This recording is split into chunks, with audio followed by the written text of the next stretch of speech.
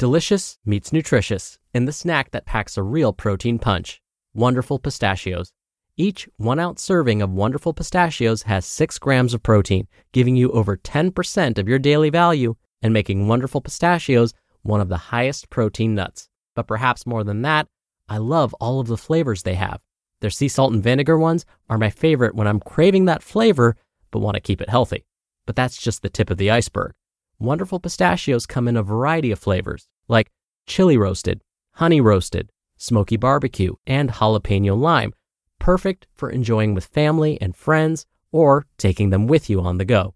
Whether you're a pistachio purist who loves cracking open every nut, or you prefer the convenience of no-shells pistachios, Wonderful Pistachios has got you covered.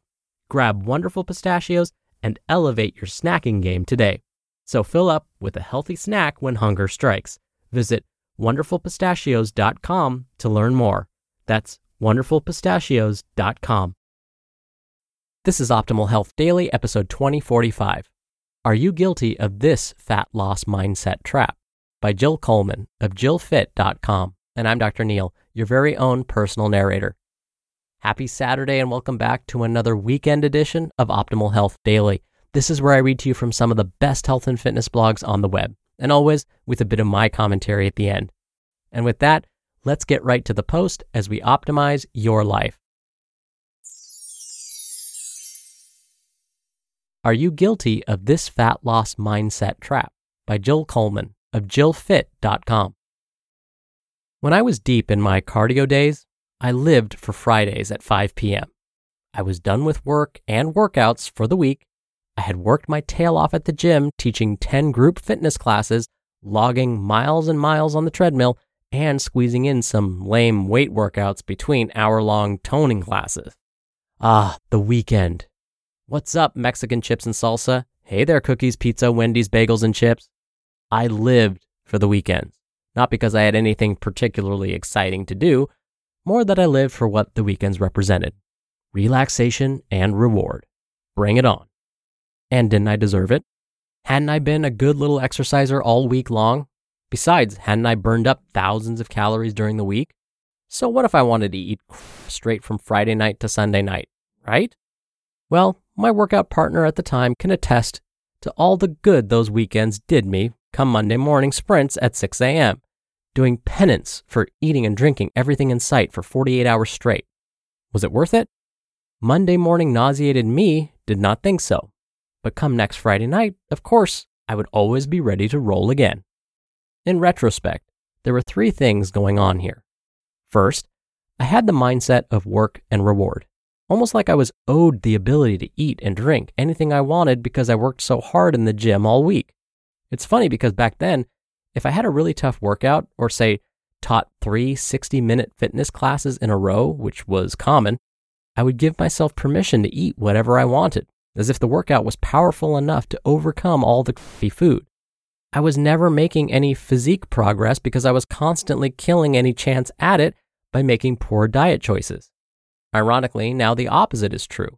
If I hit a hard workout, the last thing I want to do is eat a bunch of crap. Besides making me feel gross, it would blunt any gains I had made in the gym, and I can't have that happening. Second, I wasn't evaluating my own food choices, and instead giving myself permission to eat based on what other people were eating.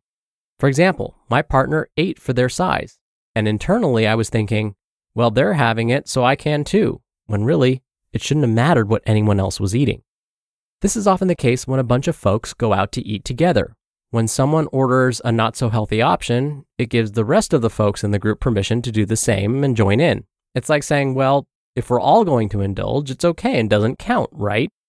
Unfortunately, you are alone with yourself when you wake up with the damage the next morning. It's your journey alone, and no matter what your friends order, you need to understand what choices you want to make. 1 + 1 does not equal 0. Finally, I was completely exhausted from working out for hours all week. Physically, of course, but also mentally. All I wanted permission to do was relax. Food is fun, and fun means I'm relaxing. Also, mental exhaustion simply did not leave any room for willpower. All my mental effort had been used up watching the minutes on the treadmill tick down. Also, the long duration cardio was actually making me hungrier and increased my cravings. So much so that the sheer willpower I used during the week to keep them at bay was on its last legs come Friday night, at which point it was game on. Come Friday, all I wanted was permission to relax with food. I see now that this is more of a habit than anything, and that there are plenty of other ways to relax that don't involve eating till my heart's content. We tend to associate the weekend with relaxation and being able to relax on our diets, which for many may be okay. However, for others, an all-you-can-eat 48 hours is way too much if physique change is the goal. It certainly was for me. I was stuck looking thin and in pretty good shape, but with this constant puffy, waterlogged look. For someone doing hours and hours of cardio, why didn't I have more cuts and definition? The bottom line is this.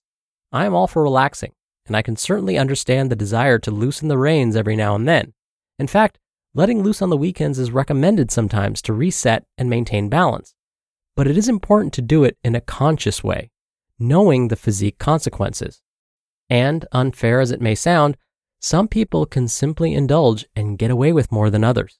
I know for me, if I drink wine 2 nights in a row, I am in trouble, while other people can drink multiple glasses every night of the week with no negative physique consequences. Just as I am writing this and discussing with my mom, she tells me, "But it's fun. Sometimes you just want to lay around and eat." I get that, and I have done plenty of it, but the end result is always disappointment.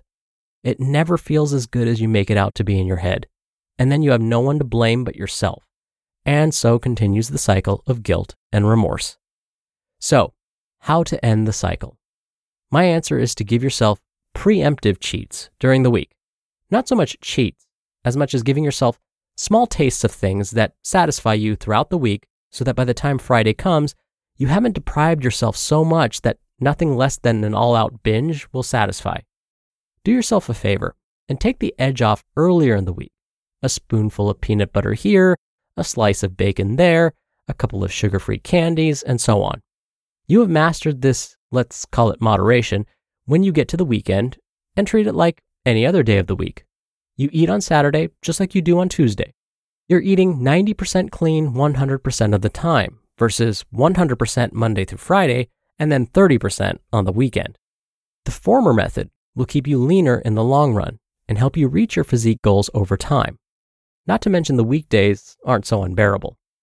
Good luck. You just listened to the post titled, "Are You Guilty of This Fat Loss Mindset Trap?" by Jill Coleman of JillFit.com. Dr. Neil here for my commentary. All right, so I'm a big superhero fan, and I've talked about many times how actors have shed pounds and have broken the internet because they've changed their bodies so dramatically. They went from normal looking to superhero, and all of this change happened within what seems like 6 or 9 months. It makes us feel like we could do that too. But when you hear them interviewed after the movie was filmed and they can go back to their normal routines, what you'll often hear them say is, "Oh my gosh, there was no way I could follow that plan for the rest of my life. That superhero physique, the diet I had to follow, the hours of workout time I had to put in, that is not sustainable." And so what they end up doing after the movie has wrapped is they go back to their old eating habits, and sometimes they admit to binging on foods they weren't allowed to consume for those 6, 9 months, year, whatever it took. That's not habit formation.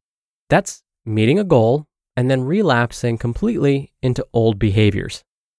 So when we see actors that get into really great shape for these movies, that is awesome. It takes a lot of work.